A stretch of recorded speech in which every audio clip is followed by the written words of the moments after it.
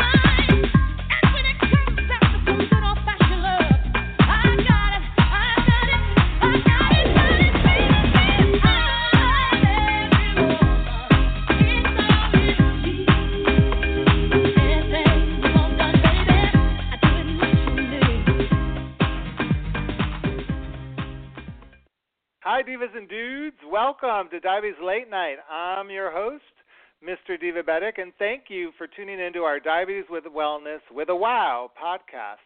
Tonight, we're celebrating World Diabetes Day Diva Style with an all-star lineup of guests and an exclusive first listen to Whitney Houston's I Wish You Love, more From The Bodyguard soundtrack, courtesy of SONY Music. Whitney Houston's fabulous version of I'm Every Woman echoes the recent statistics that 1 in 10 women are now living with diabetes and highlights this year's World Diabetes Day theme, which is Women and Diabetes. Coincidentally, that's been the theme at Diabetic for the past 14 years. From helping women make over their diabetes to exercising their attitude, our goal has been to spark interest in women and their loved ones to take charge of their diabetes like their favorite divas so they can prevent and delay a diabetes health-related complication from occurring. We know it's not easy because some days, let's face it, life throws you an unexpected curveball, maybe a high or low blood sugar when you least expect it, and it takes everything you've got just to put yourself at the top of your priority list. Right, ladies? Well, on those days and every day in between, we want you to know that you're not alone. We're here to comfort, connect, and cheer you on. And according to the International Diabetes Federation, there are now 199 million women living with diabetes. I think that's a lot of girl power that we need to inspire with our glamour, fearless attitude, since many of these women don't have access to education, treatment, or care. Now, I know probably a few of you are scratching your head wondering, why did I choose Whitney Houston, of all the divas in the galaxy, to celebrate November during National Diabetes Awareness Month and serve as our inspiration? She wasn't living with diabetes, and she allegedly had a long history of substance abuse, right? So it's easy to roll your eyes and maybe even criticize one of the most successful recording artists of all time, both in record sales and music awards. But if you could quickly dismiss Whitney's record-breaking achievements with little or no compassion for her personal problems, then how fast are you to criticize yourself or size yourself up or dismiss and diminish yourself? Generally, our judgment of others is an extension of self-judgment, and that self-judgment is so ingrained, so normal, that we don't even recognize it. Sure, it's easy to criticize you when you're standing in front of a mirror, saying you're too old, you're too dumb, you're too fat, you're too awkward, or like me, too bald to achieve your dreams. But what happens when you treat yourself with kindness? Things begin to change. It's been proven that it helps lower A1Cs, engages you in better diabetes self-care management, and even helps lead a better way of life. Well, tonight I'll be talking about the greatest love of all, the love that Whitney Houston sang about so famously, which is the love we have for ourselves. My guests include Dr. Beverly S. Adler, Constance Brown Riggs, the Charlie's Angels of Outreach featuring Patricia Addie Gentle. There's more to the story, blogger and author Mindy Bartleson, and fitness pioneer, my friend, America's #1 energy conductor, Kathie Dolgin, a.k.a. High Voltage, about this topic. Now we're going to continue World Diabetes Day with more music from Whitney Houston. But before we do, I want to let you know that today on World Diabetes Day, if you make a donation to the JDRF, that's the Juvenile Diabetes Research Fund, every donation will be automatically doubled for twice the impact. Go to jdrf.org now and help fund research to cure type 1 diabetes. More music on the way. Did you know that the original Bodyguard soundtrack was the first album certified by SoundScan to have sold more than 1 million units within 1 week period? The soundtrack went on to win a Grammy Award for Album of the Year and became the best-selling soundtrack of all time. Here's a previously unreleased version of one of my favorite songs from the album, written by David Foster and Linda Thompson. Here's I Have Nothing, courtesy of Sony Music. Let's listen.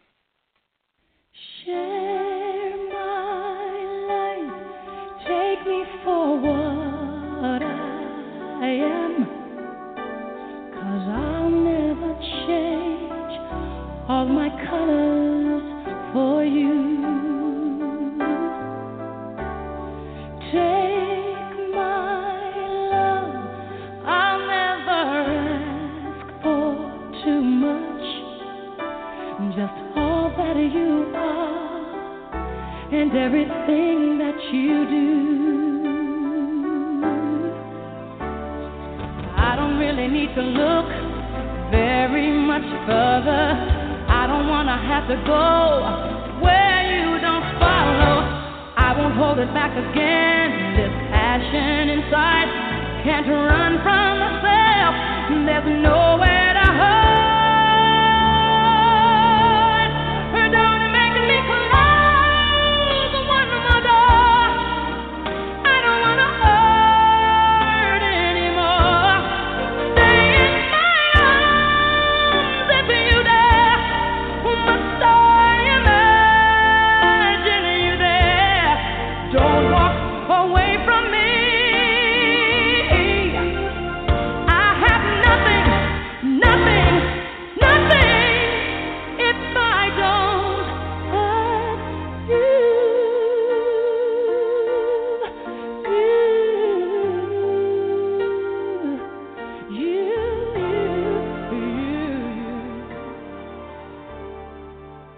Welcome back to Diabetes Late Night. I'm your host, Mr. Diabetic, and we're celebrating World Diabetes Day with epic songs by Whitney Houston. That song, I don't know, always makes me tear up.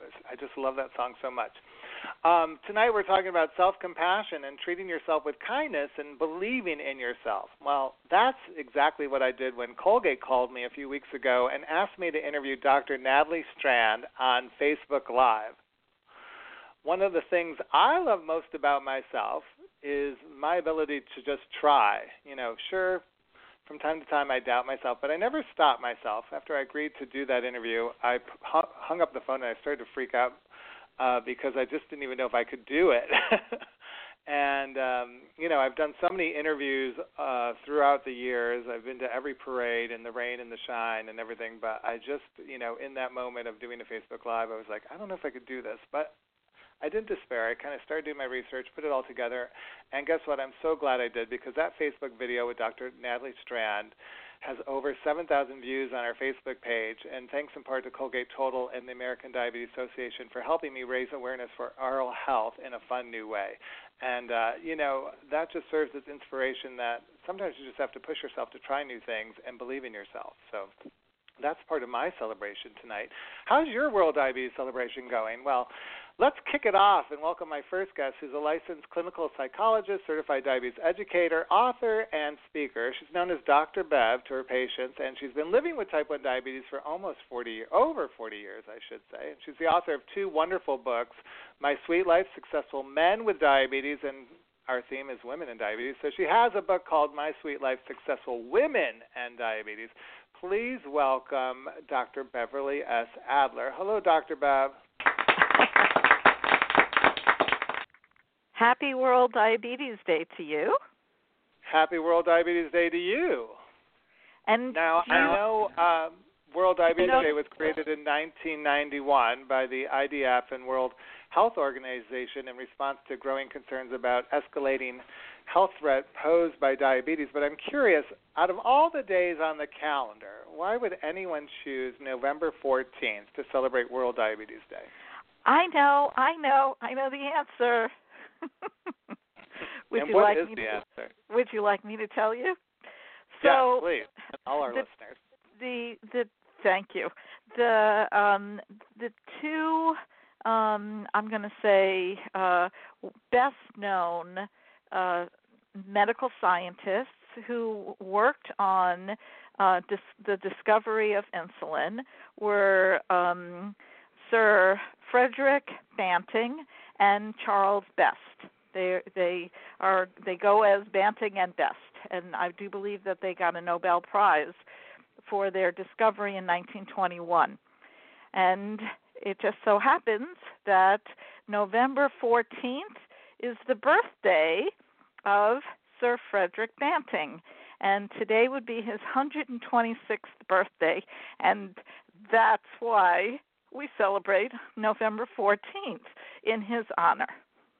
Good to know. And, I think, I don't know how you feel about this, but I feel in the wake of all the hurricanes and disasters that have come, that happened recently in the U.S. and Puerto Rico, that the discovery of insulin has never been more necessary, because all those people living with diabetes, the diabetes community rallied around them and made sure they could get diabetes in those areas. And I know for a lot of people it was cause for worry and concern, and it just made you really appreciate what these two men did, right? Absolutely. I personally appreciate what these men did because I, as you pointed out, live with type 1 diabetes for 42 years. And had I been born earlier than their discovery, I would not be here talking to you tonight. And you spend a lot of your time talking to other people, but not only with type 1, but type 2 diabetes, pre-diabetes. I mean, do you find in your work that being a peer changes the conversation a little bit with your patients? I think my patients are really appreciative that I can share with them my own experience, and I think it does help to inspire and motivate them as well, because I mean, I'm not perfect. I'm the first to tell anybody that, but I think that they can look at me as somewhat of a role model, since I'm very proud to say, after all these years, I don't have any of the major complications. And how do you feel about the theme being Women in Diabetes this year for World Diabetes Day? I think it's wonderful. Honestly, I know that there's a lot of discussion this year about gestational diabetes, and that's a big topic. I mean, it's pregnancy. I'm going to say is, I mean, we have modern medicine and things. People don't actually think twice about it, but pregnancy is a pretty it can be difficult for some women, and it's certainly a higher risk factor once you have either you have diabetes with pregnancy or you develop diabetes, gestational diabetes. It deserves a lot of attention. Well, now, take us back, because I know you're a mother of some wonderful children. Yes. I'm sure things have changed so considerably over the years around this topic, but what was the reaction when you were considering starting a family because you had type 1 diabetes? Well, when I was in my 20s and I learned about all the extra special care that one needed to, carry through a successful pregnancy, when I was in my 20s, I said, forget it. There was just way, way, way too much to do.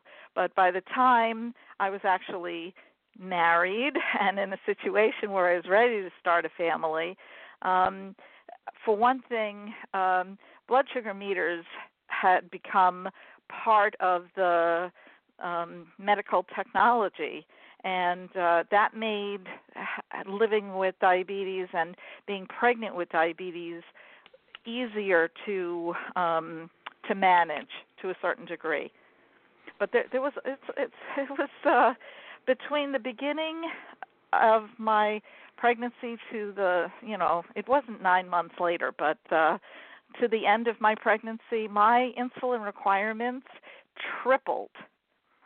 And that was pretty normal. But, the baby takes it all. And then, for 24 hours after my delivery, I received no insulin, which in my mind was absolutely horrifying that they would not give me any insulin. But it was the body that knew better than me, and when they restored my insulin, they started at my pre-pregnancy dose. It was exactly what my body needed. It was amazing to me. Wow, I love it. I love that. Thank you for sharing that story. I think it gives hope to so many women out there listening who might be wanting to start their own families and are living with diabetes. Looking into your crystal ball, though, what's one topic around women and diabetes that you would like to see more time and effort spent on? Oh, gee. I don't really know. Really? Okay, because I would love to see them spend more time on menopause and diabetes, menstruation and diabetes, hormones and diabetes, lack of desire, so many issues around women I just don't think get covered in traditional education. I think it would be so important in this moment if we could put a little bit more focus on that. And, of course, one of the biggest ones, again, with women and diabetes is making yourself a priority. I find that, a lot of women are mothers and wives, and so sometimes they move to the bottom of their priority list. And tonight we're talking more about, I wanted to talk to you about self-compassion. You were so excited when I mentioned to you that we were going to play Whitney Houston's music tonight. You thought for sure we'd be playing The Greatest Love of All, but unfortunately it's not on this album, the 25th anniversary album of The Bodyguard. However, that doesn't mean we can't talk about it. So The Greatest Love of All, Dr. Bev, we're going to talk about that now. I guess it is self-love. That's what she's singing about. Is that what you feel the greatest love of all is? Yes, absolutely. To me, that message and your conversation topic with me on self-compassion, to me, that's the ultimate self-compassion. Learning to love yourself is the greatest love of all. And honestly, there are a lot of people who don't even like themselves. And before you can go on to have a relationship with anybody else, you have to learn to love yourself first. Otherwise, you can't give of yourself completely. But I'm sure some people who are listening used to love themselves a lot, and then were diagnosed with diabetes, and that kind of crippled their love of themselves and has changed their opinion about themselves. So, you even mentioned in the blog post you did for us how self-compassion, what does that mean to begin with, can really help change someone's outlook on their diabetes as well as their care. What is self-compassion? Okay, so we know what compassion for others would be, okay, where you can feel, kindness and understanding for others, okay, and support. Well, self-compassion is treating yourself with that same kindness and support that you would provide for a friend. It's not always easy. It's not always easy. And as you said in the beginning, if you're so critical and self-judgmental, I think it is very hard to allow yourself to feel compassion for yourself. And the way I've also seen it described, it's like the golden rule. as you do unto others, as you would do for yourself. No, I have it wrong, right? Do unto others. I know what you're talking about. I mean, a lot of this is like you say, you've said a lot, the way you treat your close friend is the way you should be treating yourself. Yes, so, exactly. If you're respectful and generous and supportive of your friend, why aren't you doing that to yourself? I would think like the biggest issue about this, I'd just like to get your strategy on, is this critical talk, this critical self-talk, the way we acknowledge to ourselves that something negative, like I looked in the mirror and I hate the way I look, or, I hate, I'm just so stupid, I could never accomplish anything in my life, or I have the bad taste in women or men. I mean, how do you begin to change that? I think, how would you treat somebody else if they came to you and they said, I really, hate how I look, or I really am so unhappy with myself because I'm so stupid, whatever, okay? How you would treat another person and say, no, that's not true, you are smart, maybe sometimes you don't make the decision that's well thought through, but you are smart. These are things that you can say to yourself. One of the things about self-compassion is recognizing that we all are human and we have our frailties, but that doesn't make us unlovable and unworthy of our self-compassion. And sometimes like that could be difficult in itself, just kind of talking to ourselves. So you really advocate writing a self-compassion journal. That is one strategy, yes, to help yourself. Because, first of all, some people really like writing. They don't, I think writing in a journal is, you're not looking at handwriting, and you're not looking at grammar, and you're not looking at spelling. You just write. And you can get to those issues that are hard to discuss with anyone in a journal because it's for your eyes only.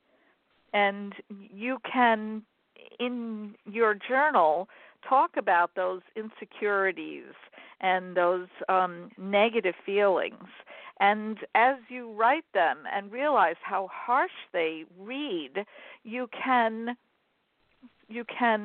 change the direction and try to be a little bit more compassionate to yourself.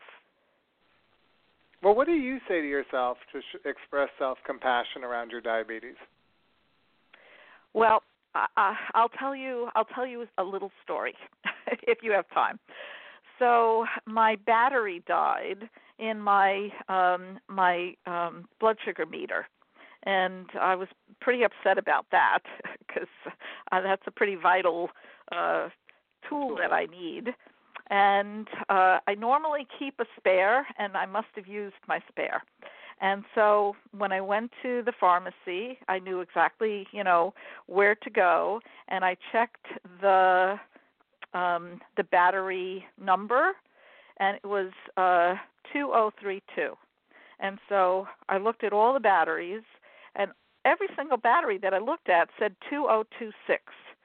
And I was very upset about that. If it was round or if it was small or if it came in pairs, everything said 2026. And I kept looking for my 2032, and I couldn't find it. And I'm thinking to myself, well, maybe they're interchangeable. I don't really know. I was very frustrated. And so I finally just picked a pack off the shelf.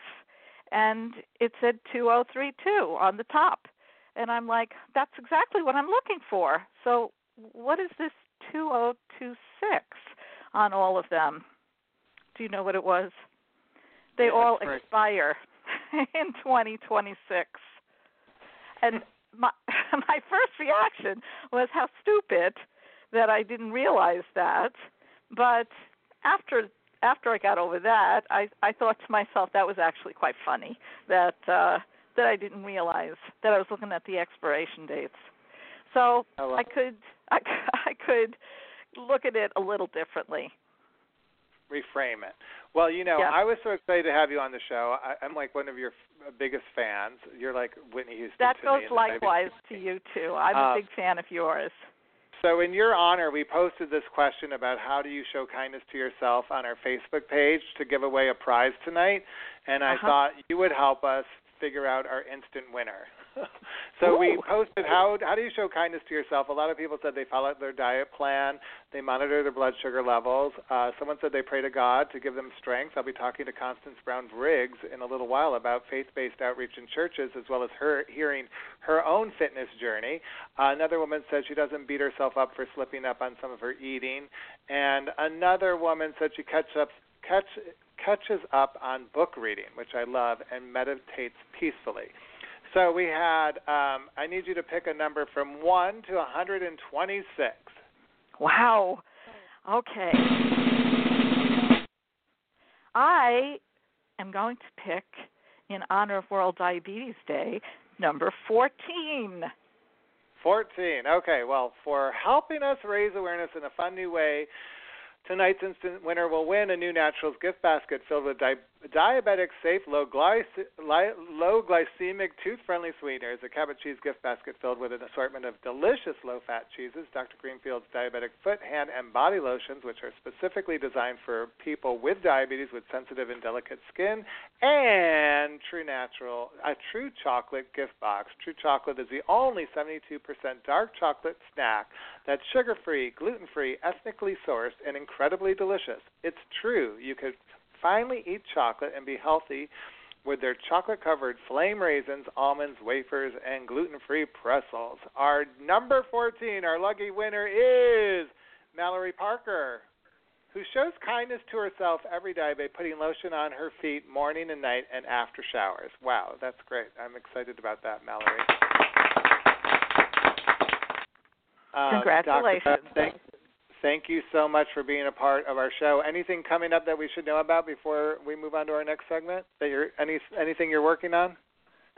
Yes, I'm always working. There's an article of mine that's coming out in Empower magazine. I'm guessing it's coming out next month, and it's an article about for parents, the parents' role of shifting diabetes responsibility from children and teens, from parents to children and teens. And there's different ages that I recommend, a safe shift. And that's coming out in Empower magazine. And then I actually have another article that's coming out for the American Association of Diabetes Educators in their In Practice journal. It's actually only available for diabetes educators, but it's been accepted for publication. And the article is about psychological insulin resistance. So we know what insulin resistance is, when your body does not metabolize insulin as it should, so it's insulin resistant. Well, people and some healthcare providers are what we call psychologically insulin resistant, and they have a lot of hesitation to put their patients on insulin. It's not just the patients who don't want to be on insulin, but there's also providers. And so I have a professional article that's coming out in January. Thank you for asking. Well, thank you, and thanks for being on the show. Happy World Diabetes Day. Coming up, we'll be talking about the new guidelines redefining who should be diagnosed with high blood pressure. Doctors say nearly half of the U.S. population meet the new criteria. How about you? We'll be discussing the details of this major medical headline after our next song, which was nominated for an Academy Award for Best Original Song, but it lost to A Whole New World. Can you believe that? From the animated film Aladdin. Let's listen to Run to You, courtesy of Sony Music. Each day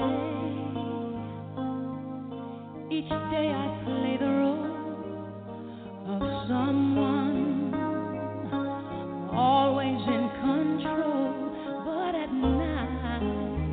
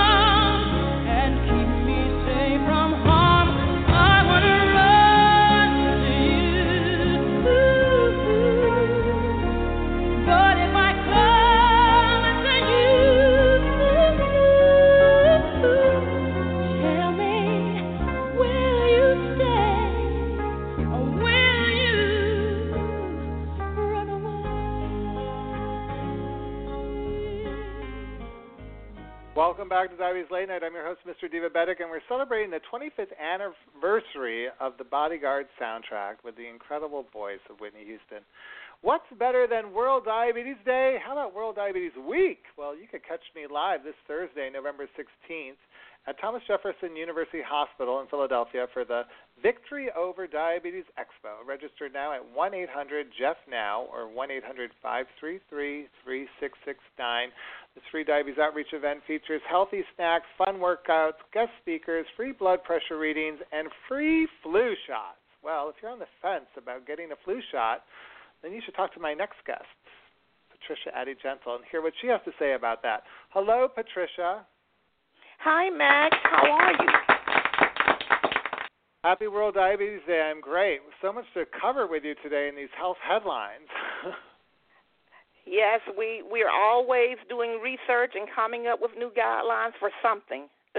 All right. Well, let's jump in. I'm going to go back first, but I want to start with the flu shot because I'm going to be giving out free flu shots this Thursday at Thomas Jefferson. Why would anyone with diabetes even want to get a flu shot? Well, first of all, diabetes being a chronic condition as it is, and also when you're thinking of autoimmune conditions, meaning that the body is kind of fighting against itself when it comes to healing, you want to be in a mode of preventing. And so any type of a viral infection or any type of a bacterial infection that a person with diabetes has only complicates their diabetes. It makes blood sugars more erratic. They're all over the place. And many times a person with diabetes, it's high rate of people with diabetes who do get flu. It's statistically known that a lot of times, flu turns to pneumonia. And so you want to take the precautions and try to prevent flu from starting. Is it safe, though? I know a lot of people always wonder, are these shots safe? It is safe. A lot of research, a lot of tweaking, different things have been done. It's no longer a live virus. It's the attenuated virus that is being injected, and so you're not injecting live viruses into the person like flu shot used to be years ago. So although a lot of people still tell me when they get a flu injection, when they get that immunization, it seems that they come down with flu. And you may have some symptoms, but usually it's not as severe as it would be if you had not had the flu shot. All right, that's good advice. All right, let's move on. I want to talk about these new guidelines for high blood pressure because the American Heart Association, after 14 years, released these new guidelines, which are, like I said earlier, so many Americans now are qualifying for high blood pressure. I mean, they meet the new criteria. They said nearly half of the U.S. population, in fact, meet the criteria. So what is the criteria and what led to the change? The criteria for blood pressure now, the criteria is considered to be 130/80. And so for many years we were looking at 140/90, but we know that with this stricter guideline we can hopefully prevent the onset of circulatory problems. We need to treat blood pressure and treat it to target so that circulatory compromise and the things that go along with high blood pressure like heart attack, stroke, kidney disease. The blood is flowing through our arteries, through our veins at high pressures, then we run the risk. It's a systemic kind of thing. It's systemic problems. So it can compromise each of those systems. And blood pressure, there is not, when I'm teaching class, I always tell folks there is not 1 ounce of your body where you don't have circulation. You have circulation in your eyes, in your feet, in your fingertips, in your earlobes. So wherever that blood touches, if you have resistance in the vessels, then that's a problem. So we need to treat blood pressure. When it is measuring high, it needs to be reduced and treated to target ranges to reduce the severity of those types of outcomes. I just have to say, I don't think a lot of people seem to take high blood pressure too seriously. It seems that in my experience, and I'm just talking my personal experience, people just like to pop a pill for it. But I know you've said it, and Neva White, who's going to be at Victory Over Diabetes Expo, has always said, if your heart's working overtime all the time, that's a problem. That's definitely a problem, and that's one of my favorite ways of putting it. When the heart works overtime all the time, it's pumping against resistance. And that pump is so sensitive. It knows that it needs to send blood flow throughout the body. And so when the heart is located centrally in the top part of the body, but yet it has the job of circulating down into the feet and toes. So when there's resistance in those vessels and the heart is having a difficult time, 24/7, pushing that blood throughout the body, then we kind of can't expect anything but heart problems. And so if someone's really dealing with high blood pressure, I know they need to talk to their doctor more about it, but are there certain things they could do to lower that? Because I'm sure these numbers are going to frighten a lot of people if nearly half of us are now going to be diagnosed with high blood pressure. And that is quite true. A lot of times weight loss, lifestyle changes, so eating better, reducing the salt, reducing cholesterol levels, so looking at the fats and the types of fats that we're consuming, and the salt and the fat content will also help us with the weight reduction. We can exercise. We can do a lot of different things that will help us to lower blood pressure. We reduce stress. We do meditation. We breathe in and out and work our bodies just to relax. Show some kindness to yourself, right? Yeah, show some kindness to yourself to lower that blood pressure. Show kindness to yourself, exactly. All right, so finally I want to ask you, one of Whitney Houston's most longtime rivals, how you doing? Wendy Williams. I don't know if I did that wrong. How you doing? Okay. Her notorious radio interview with her in 2003, she interrogated Whitney Houston over alleged drug abuse, and Houston told Williams at that time, if we were back in the day in Newark, I'd meet you outside. Well, okay, we're talking about Wendy Williams tonight because I don't know if you saw this, Patricia, but on her Halloween show, she seemed to be having a stroke. If you missed it, listeners, roughly about 48 minutes into the show, Wendy Williams was dressed in a costume of the Statue of Liberty, and her speech started to slow down.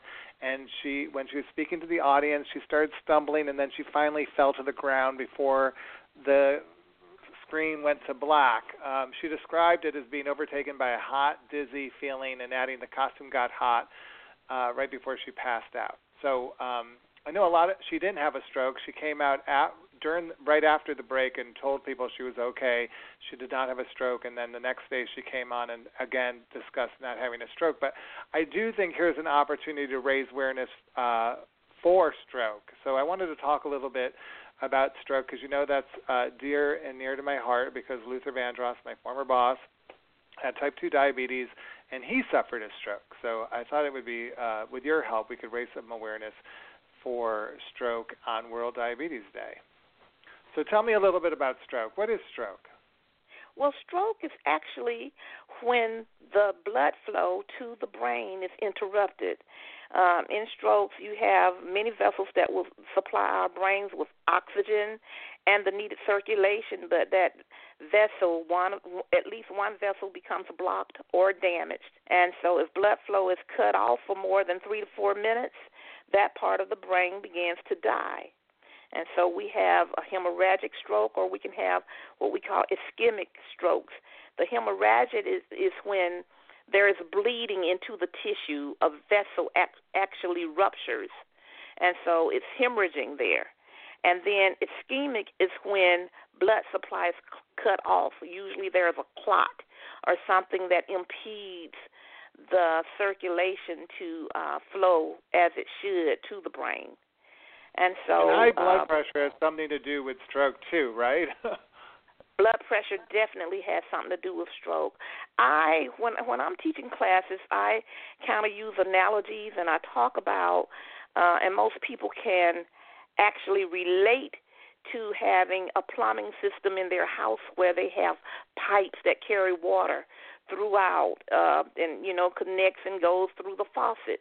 And so they kind of can relate that if there is something in the pipe, like ice or whatever, then that pipe will begin to bulge and balloon out, and eventually it ruptures.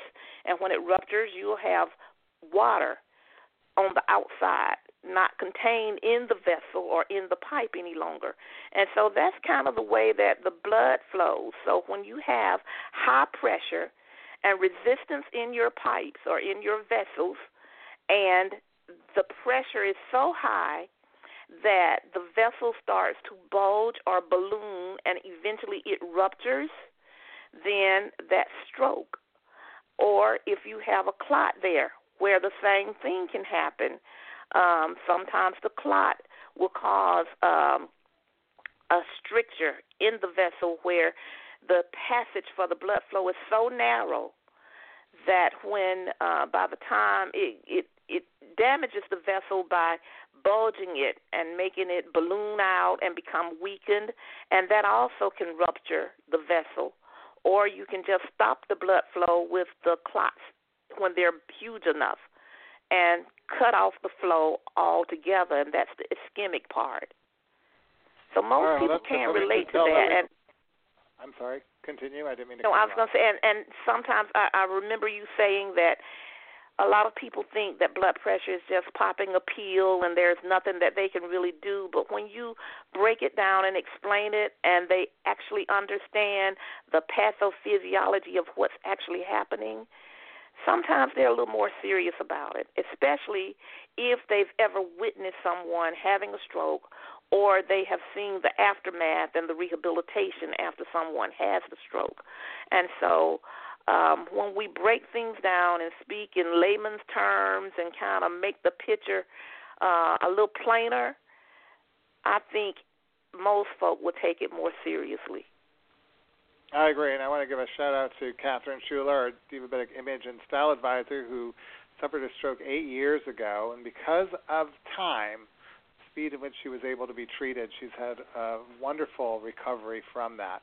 So the final thing is just to tell people about FAST, which stands for Face, Arms, Speech, and Time, when someone's having a stroke. Did you see that clip of Wendy Williams, just for the record, Patricia? I did. I saw that. And so it was really scary. I'm sure it was scary for her. Yeah, she had the speech part where she kind of started to slur her speech and wasn't making sense. But her face, the F in FAST, was about one side drooping, which she didn't have.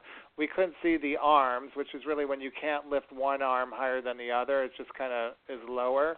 Speech is just what we said with that slurred speech or incoherence. And then time is of the essence, and people need to call 911 as soon as they see someone having a stroke so they could get treatment as quickly as possible. For a lot of people, TPI, I believe, is a drug that, if treated within a certain amount of time, can help reduce the aftermath considerably. So it's important to know that, and it's a great way to celebrate World Diabetes Day.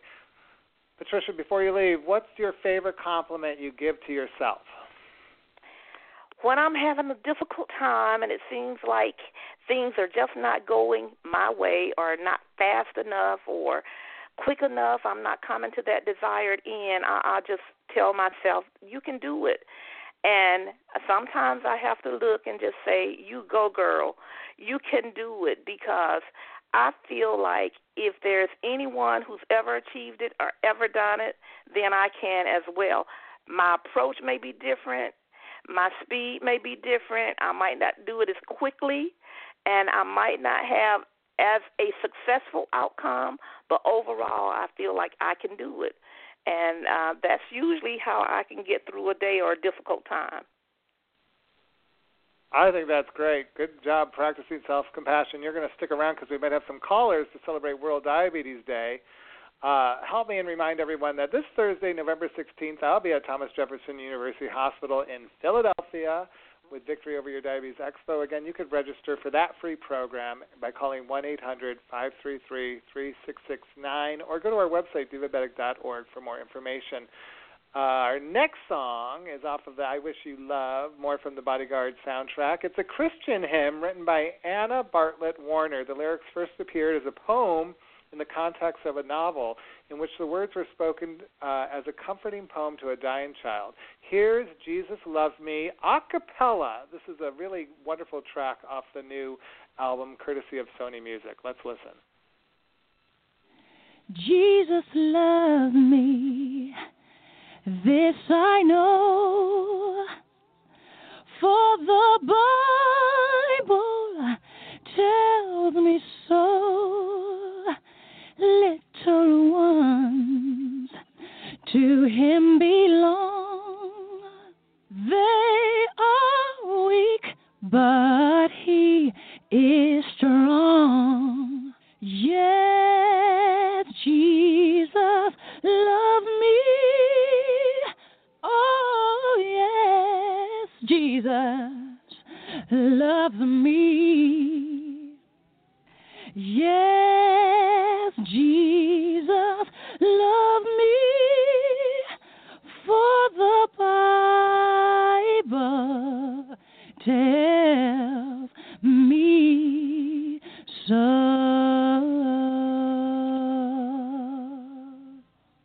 Welcome back to Diabetes So Late Night. glad. Oh, and I just cut off Whitney Houston. I don't know if anyone's ever done that and survived. I feel awful. She's amazing. I was too excited to get to my next guest. I've been following this woman on Facebook. She's been documenting her fitness journey over the past year, and I find it incredibly inspirational.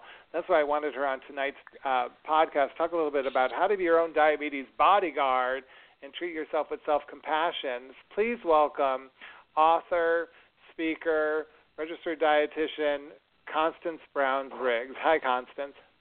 Hi, Max. How are you? Good. Thank you for joining us for World Diabetes Day. Oh, it's my pleasure, particularly on World Diabetes Day.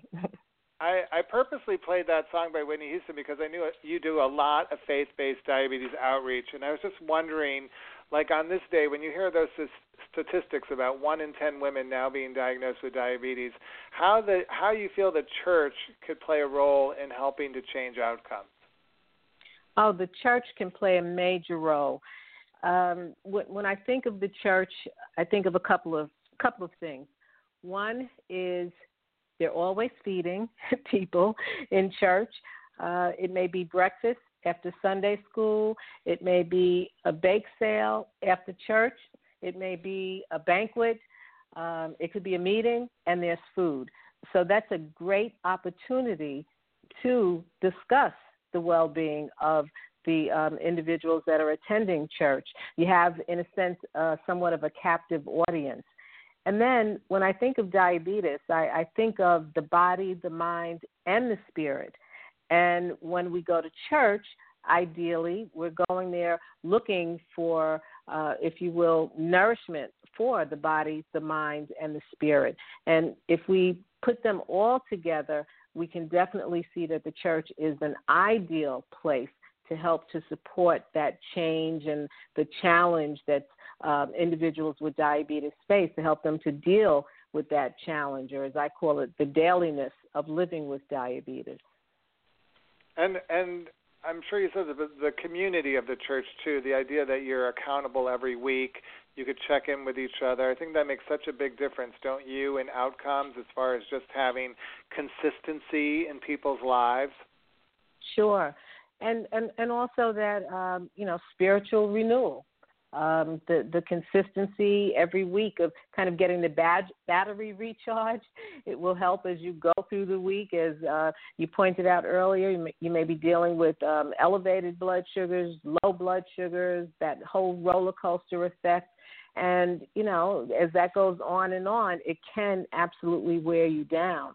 And so the church is where you have that opportunity for that spiritual renewal to kind of fortify you and get you built up to face the next week. Well, and you've been up to facing the world with a new face every week. I've been reading about you on Facebook and Instagram. You've been doing lectures all over, but you always seem to have time to throw a medicine ball around at a hotel gym. I'm wondering, like, what is this transformation about? How did it start, and what was your goal, and how are you feeling at this point? Well, I feel terrific. And, you know, it's interesting that you brought up Facebook and Instagram. And, you know, Facebook sends you memories. It brings up your memories for you. And it was just, I had to smile because I looked at a memory from 2 years ago. And to see the transformation that has taken place is, it's unbelievable. I have a lot of diabetes, as I say, in the family, both sides of the family, my mother's side, my father's side, type 1 diabetes, type 2 diabetes. I've seen the good, the bad, and the ugly when it comes to diabetes.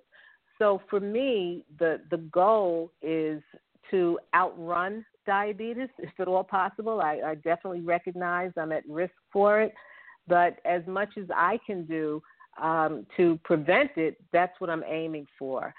And so a couple of years ago, I had been through a lot of life challenges, if you will, and I'm also an emotional eater. And I had gained quite a bit of weight. And, of course, we know obesity is a major risk factor for type 2 diabetes.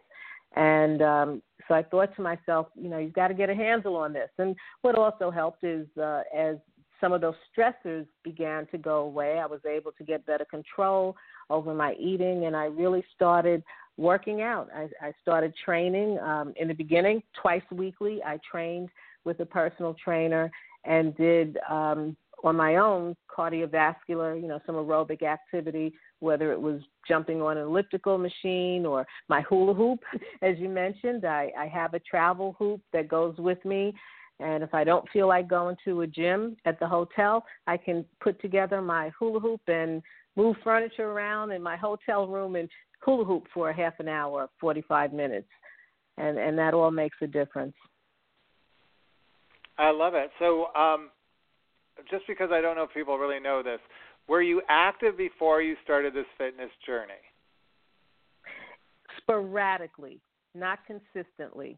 It was, you know, as kind of like you buy a new piece of equipment and the novelty after about a month or so wears off, and then it just sits there. If it's a bike or a treadmill, kind of collects clothing. So that's the way it was for me until the last couple of years is when I really have been consistent and have been able to manage really well. And you know, I'm not the only one who's following you on Facebook and Instagram. So what's the reaction been from people who've been watching this journey? It's amazing. When I first started, I didn't really think about, you know, other people, more or less. I was really doing it for myself. And I started off with a challenge. It was a 6-week challenge. I was going to exercise for 6 days. And I started posting that on Facebook more to hold myself accountable. Figured if I put it out there, then that would help me to stick to it. And just from those posts alone, the feedback has been amazing. How many people that I've been able to motivate, how many people have watched me and started exercising and, you know, would ask me questions and so on. So that's another aspect of it that has helped me and kept me going with this, knowing that I'm helping others as I help myself. I love it. And you've got a new book out to help others, too. You've got Diabetes Guide, Enjoying the Flavors of the World. Tell us a little bit about that book, because your other books have been so successful. I know people will want to find out about it. Thank you. It's a diabetes guide to enjoying foods of the world, which is perfect for World Diabetes Day, talking about the foods of the world. And in this book, it actually covers 11 different cuisines. And it starts off by giving a little bit of an introduction in terms of how we all should be eating, explaining, you know, the basics. But then for each cuisine, it actually gives some strategies for healthy eating within that cuisine. And my goal is so that whether you are that person from that particular ethnic background, if we're talking about maybe you're from Peru or you're from Thailand or from Greece, you know, the cuisine that you've grown up on, even though you have diabetes, you still should be able to eat that food. It doesn't mean that now you have to give up your traditional ethnic food. So it will show you what are the healthier aspects in terms of that particular cuisine. And then, of course, those foods that, as we say, should be reserved for occasional use or to restrict the portion. So naturally, those are foods that are going to be higher in fat and higher in carbohydrates, sodium, et cetera. And I also explain why they're in that reserved for special occasion group. And then we picked out some of the more popular foods within the cuisine and actually have a table that will give the calories and the carbohydrate grams for a particular serving of that food. So it's, one of my mantras is to shorten the cultural distance between the patient with diabetes or the person with diabetes and their healthcare provider. And so this is just one more step in achieving that goal, helping to shorten that cultural distance. I love that. I was just going to ask you, what's one thing you would like to see this theme of women and diabetes go forward? What do you think would be what's missing and what should we add? And I think you just said it, by the cultural impact. Sure, absolutely. And one other thing along your theme, of course, in terms of treating yourself with kindness and believing in yourself. When my last book, prior to this one, we'll say the second book, The African American Guide to Living Well with Diabetes, I opened that book. The introduction actually is titled One Day at a Time. So that's one of the things in terms of loving yourself and treating yourself with kindness, is to take it one day at a time. And to understand, just as the song, that's a song, Mary John Wilkins actually wrote that song, One Day at a Time. And it's basically recognizing that you're only human, and because you're human, you're going to have good days, you're going to have bad days, but the goal is to take it one day at a time. And while things may not be going your way, the way that you'd like them to go, to recognize also that it's not perfection that we're aiming for, it's persistence. So take it one day at a time and aim for persistence and progress, but not perfection. I love it. How about we go one night at a time, because our next song was written by Whitney Houston. It was the fifth and final single from the release of the multi-platinum The Bodyguard soundtrack. It played during the closing credits of the film. Here's Queen of the Night, courtesy of Sony Music. Let's listen. Thanks, Constance. You're welcome.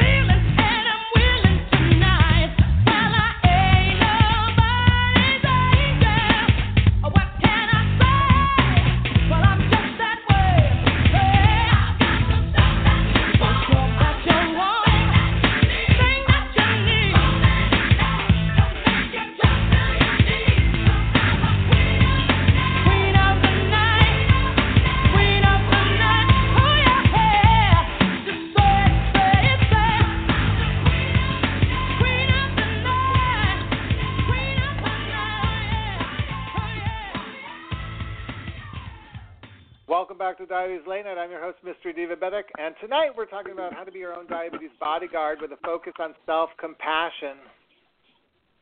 If you're always beating yourself up about a diabetes diagnosis, then how would you deal with it if you had more than one diagnosis, like ADHD, anxiety, OCD, and PCOS? Well, here to talk more about loving yourself with multiple diagnoses is my next guest. She's a blogger from There's More to the Story, and she's going to be a soon-to-be author, Mindy Bartleson. Hello, Mindy. Hi, thanks for having me. Thanks for being on the show. So thrilled to have you on the show. You know, I heard about you on Twitter, and I wanted you on this show because I do think the circumstances in which you're living day to day really practice self-compassion when you're talking about multiple diagnoses, especially at such a young age. I wanted to, I referenced it quickly, but I just want to take a little bit of time and talk about what you've been living with, starting with what happened when you were age 7. Can you walk us through it a little bit? Yeah, so when I was 7 years old, I was diagnosed with type 1 diabetes on March 8th, 2000. So I'm coming up on 18 years soon, and I grew up in a small town, and so getting that diagnosis took a long time and was pretty difficult. And then after that, a couple years later, so you had type 1 diabetes at the age 7, then you started experiencing some other symptoms. Yes, so things that were more pronounced that were an issue enough to require medical attention or hospitalization. So when I got my first period, I immediately had really significant issues. Like the pain was enough to hospitalize me, and it wasn't regular, and it really messed with my blood glucose levels. But the automatic answer was, well, it's because you have diabetes, or because I was in a small town in the South, we're not going to talk birth control because that means you'll go have sex. So that we were able to finally get me on birth control about a year later, but that was kind of the focus, was to just make things a little bit easier so I could at least be prepared. But before then, I had always been a little scattered and, considered a type A anxious child. And so that led to the anxiety and ADHD diagnoses? Yes. So when I was about 22, I had kind of reached my limit I just felt so scattered, and ADHD definitely runs in my family. So we were aware of the symptoms, but also with all of the stigma, my family never wanted to get a diagnosis. They didn't want to talk medication, everything that kind of just then sits in the back of your mind as to why you won't do it. But when I got to my social work classes and my first in-office internship, and I was sitting at a desk all day or sitting in the same classroom all day, I reached my limit. So I got my ADHD diagnosis, which also came with a diagnosis of anxiety and OCD, which I had no idea was coming.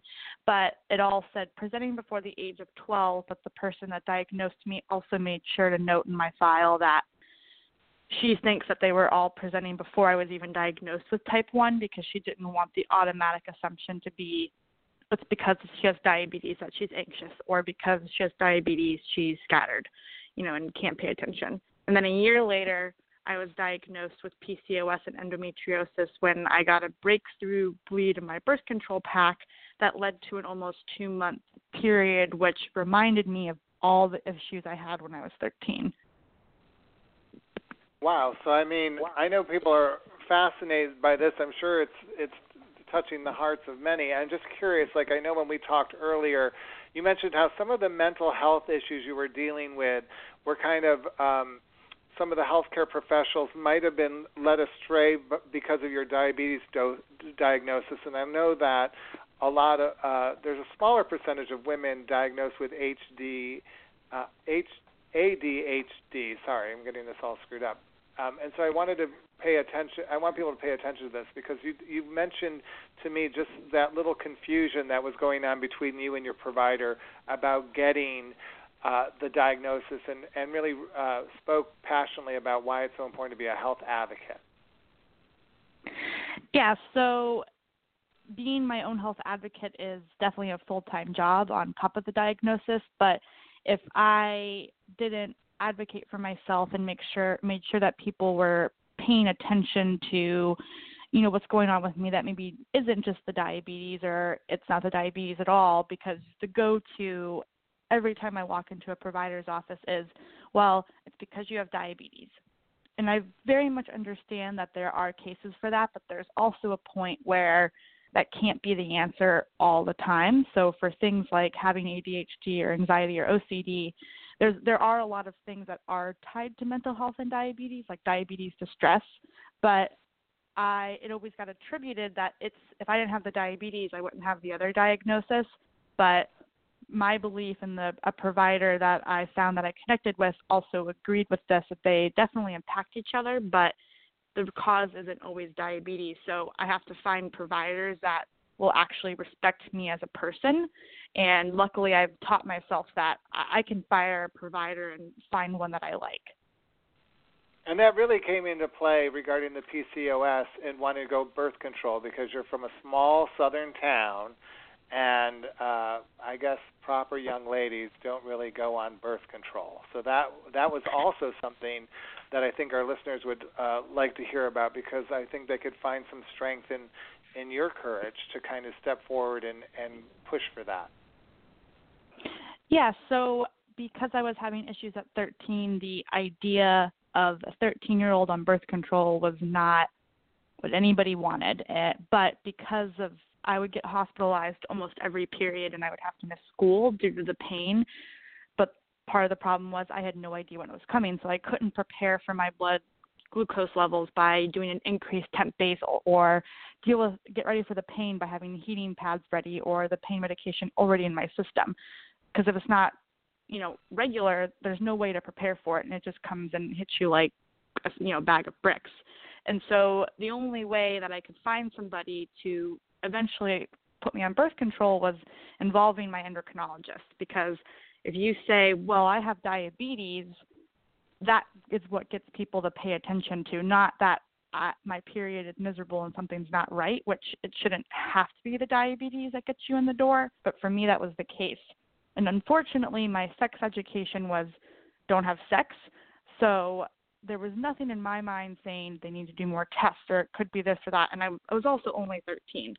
So that wasn't on my radar to be doing that. So I never got any of those initial tests done. And we would have to travel about an hour, hour and a half one direction to go get not just my diabetes care, but all of my other care so that we could find providers that worked going to Atlanta. So I found a doctor in Atlanta that was willing to work with me to get on birth control.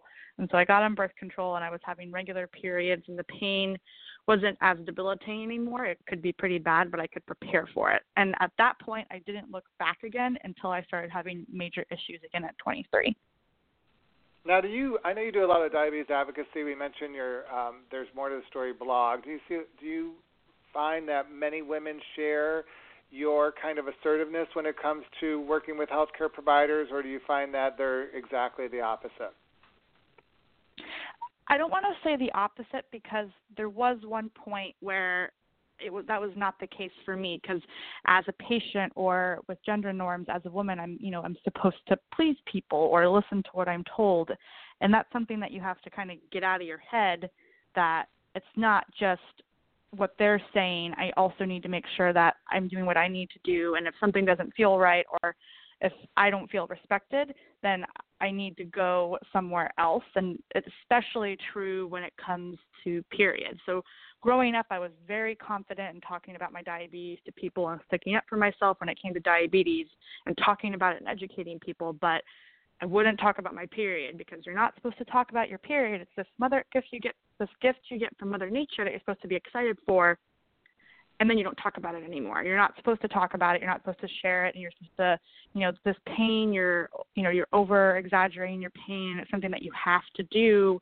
It's a sacrifice you make to bring children into this world. So it's something that I had to reevaluate within myself, saying that getting hospitalized for a period is not normal. Having a 2-month period, there's something wrong here.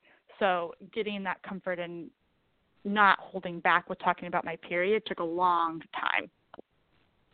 So now that World Diabetes Day is focused on women and diabetes, what is the one thing you would like to see more brought into the spotlight or shared in this arena to help empower women with type 1, type 2, at risk, gestational diabetes, prediabetes? What do you think is missing from the conversation? I think conversations about women and diabetes, 2 things really: periods and sex. I personally do not want to have my own children. I enjoy my friends' children, or, even when I was younger, I thought maybe I'll adopt. But for me, it's not something that I wish to do. And seeing in all of the literature about diabetes, when I got diagnosed with PCOS and endometriosis, and I was looking into women's health and diabetes, all I was really seeing was pregnancy and diabetes. And that's something that happens later, and not every single woman will experience, but I'm going to experience my period. Sex is, something that's a part of life. So I wish there was more information out there about that, patient voices, as well as research and information that, a girl who starts getting her period can be armed with. I agree. I'm totally with you. I'm down for that. All right, so, I've been trolling Facebook, and today, everyone knows I troll Facebook. I guess I just let that out of the closet. But anyhow, on Facebook, there's been a lot of gifs and memes about the visibility of diabetes, especially because of World Diabetes Day. I would think, it is an invisible disease, but so is mental health. How do you think visibility is changing? And just your final thoughts about how we could move forward, because you're really tackling two of these very taboo subjects to me on many levels, and you're doing an extraordinary job at such a young age, and I just have so much gratitude for what you do and respect. I'm just curious, how you see things changing for your generation, especially around how we talk about these things on social media. Thank you so much. So I think a big thing just in general, because I'm right in the middle of, the internet and social media becoming a really major part of our lives.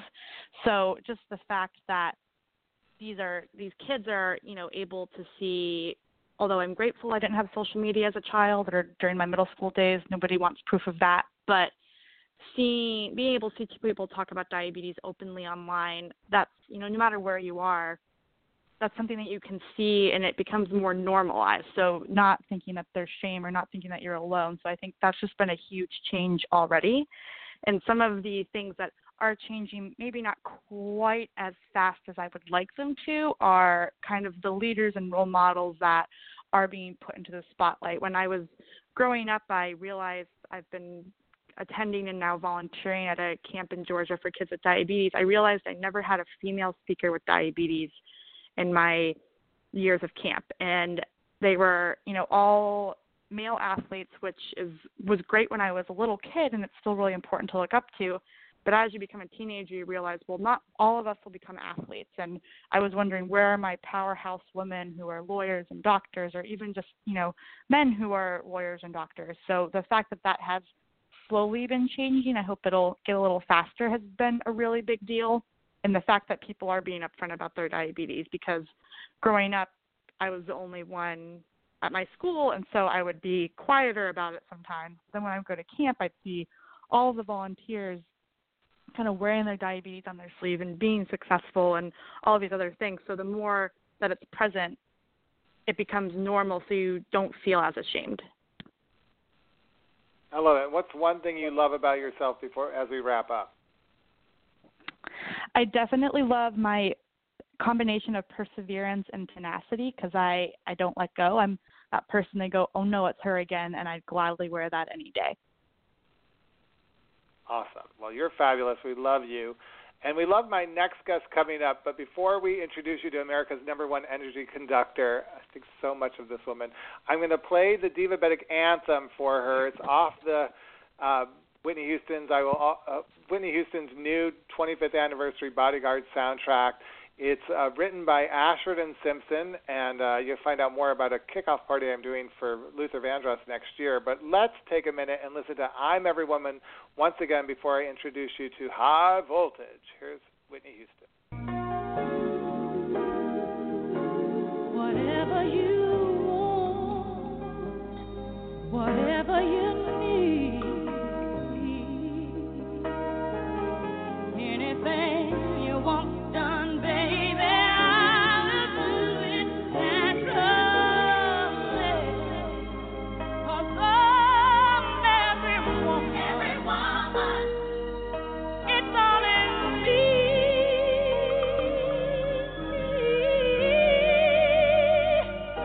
It's all in me.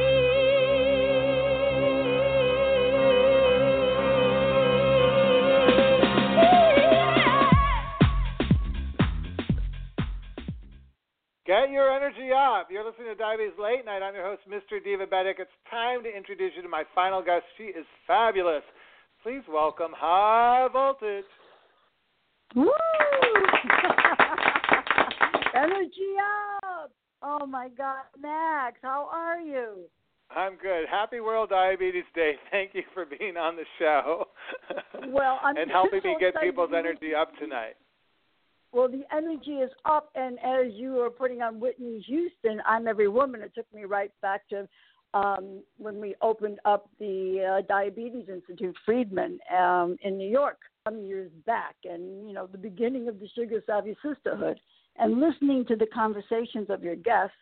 And Max, I'm going to listen. Is this a weekly or monthly? What are you doing? It's a monthly show. Well, I have a second podcast coming up. Thanks for letting me remind listeners. On Tuesday, November 28th, we're going to be talking about gestational diabetes with Dr. Andrea Chisholm, but usually it's a monthly show.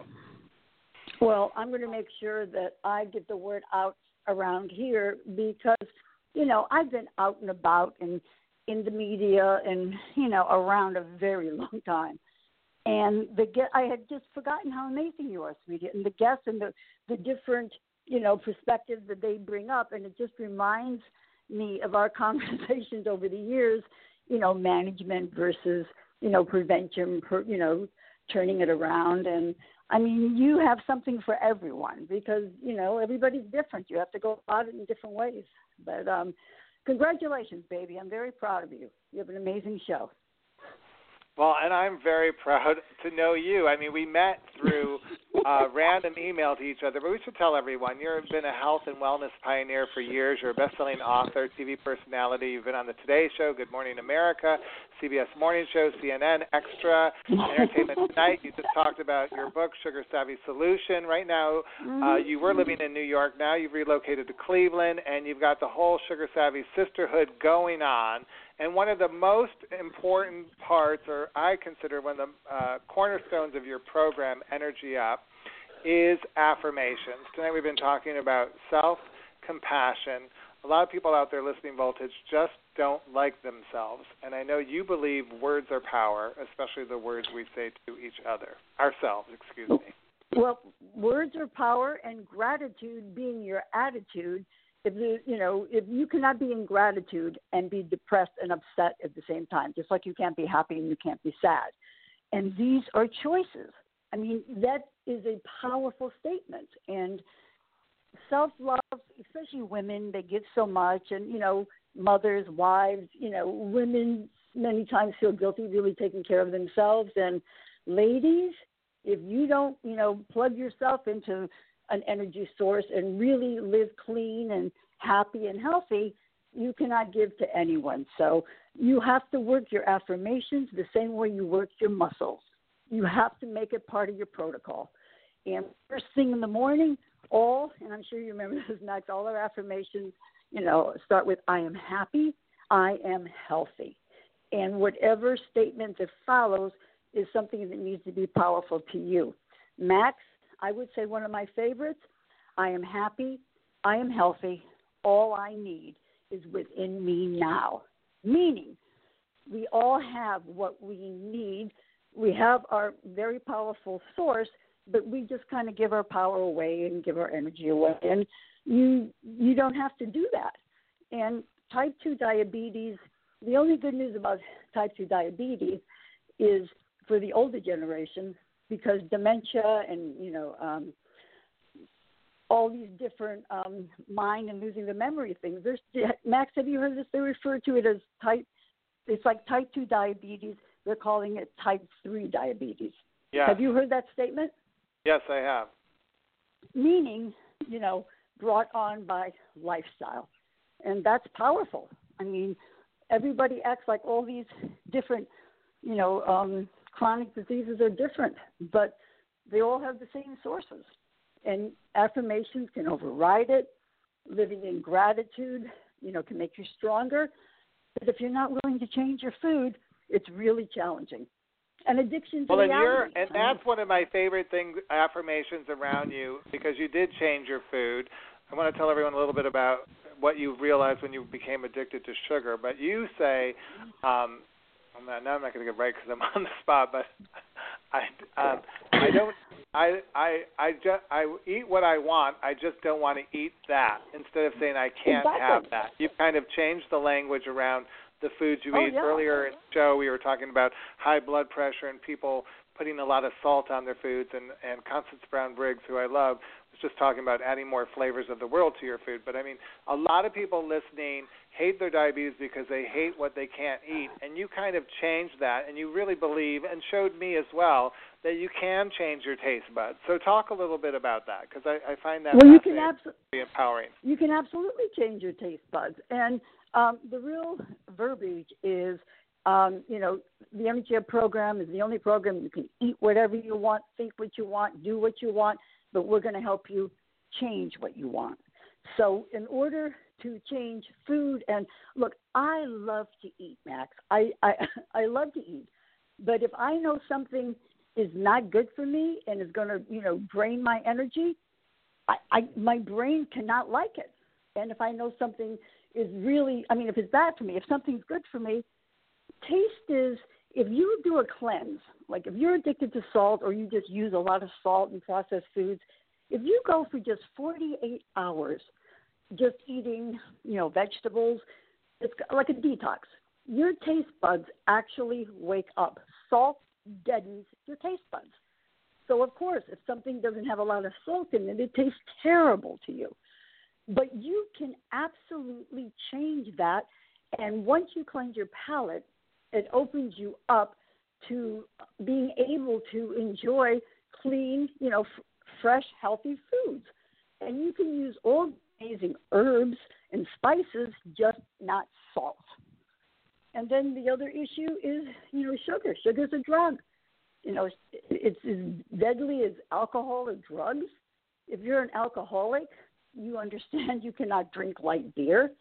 If you really have the brain chemistry of sugar addiction, you have to kick it to the curb, or at least kick it to the curb long enough that you can, Max, today, like you've known me many years, I can actually eat, like a small amount of agave or, whatever I want, keeping it moderation, no more than 24 grams.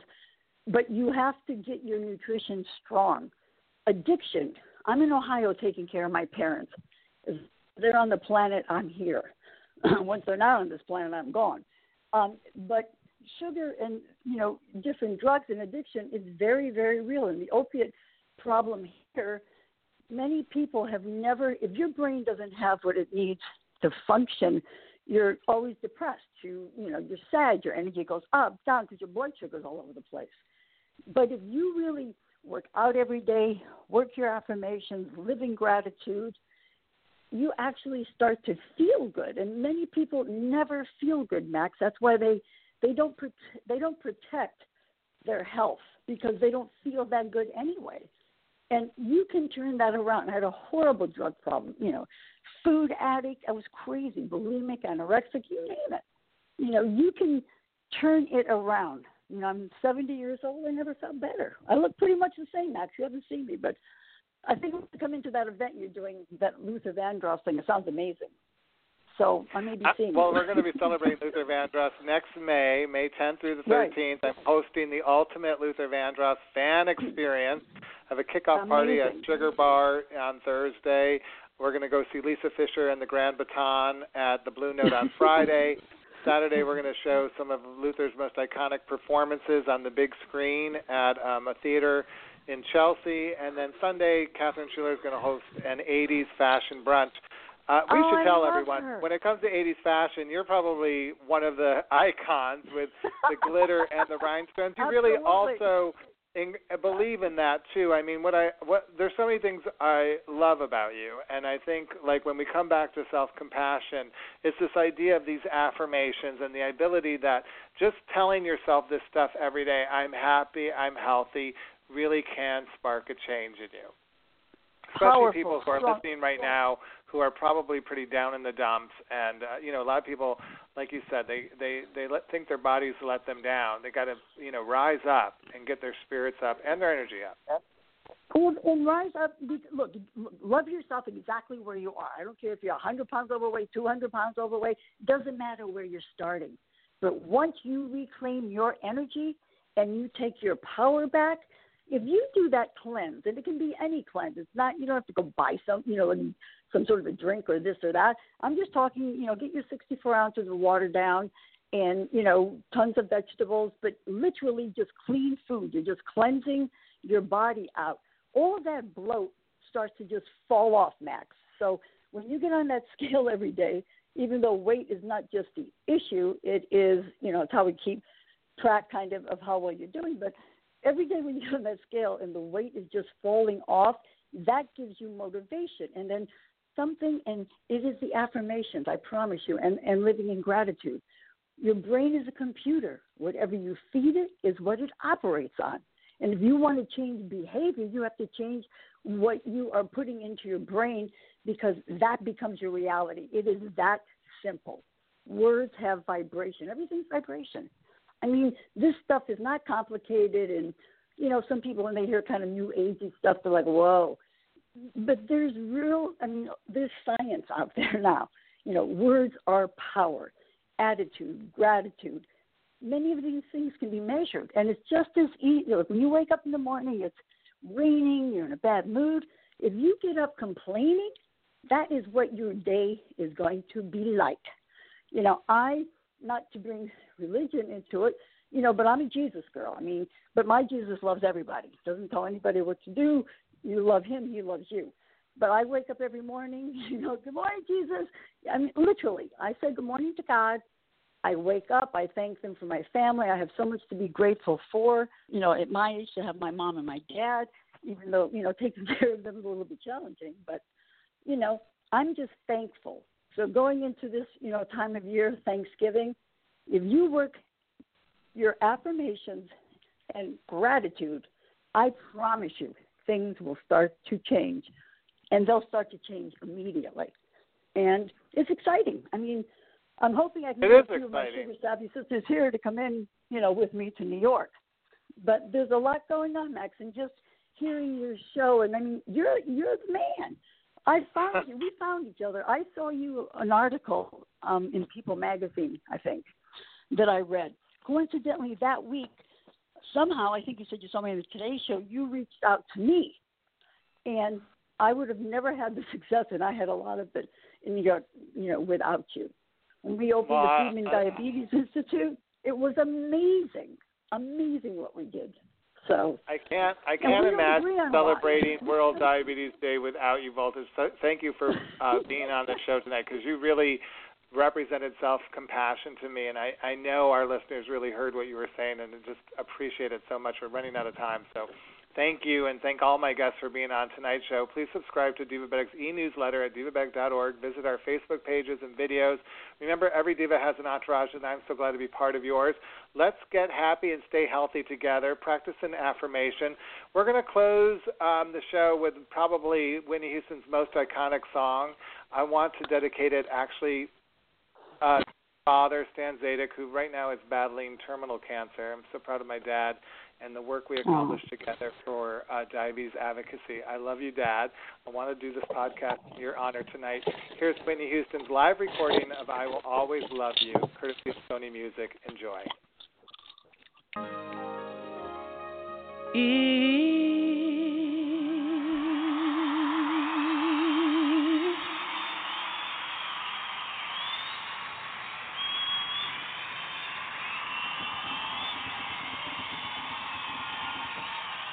I should stay, I would only be in your way, so I'll go, but I know I'll think of you every step of the way.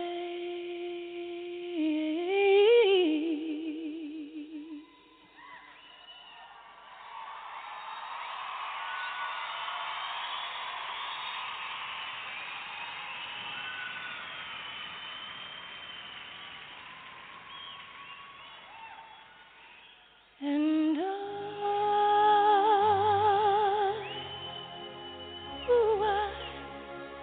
will always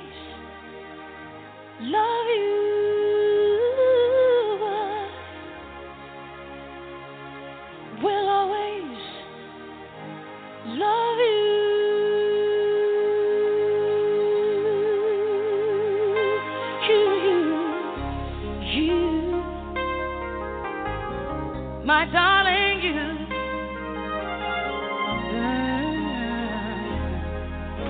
Bittersweet memories, that is all I'm taking with me. So goodbye, please don't cry. We both know I'm not what you need.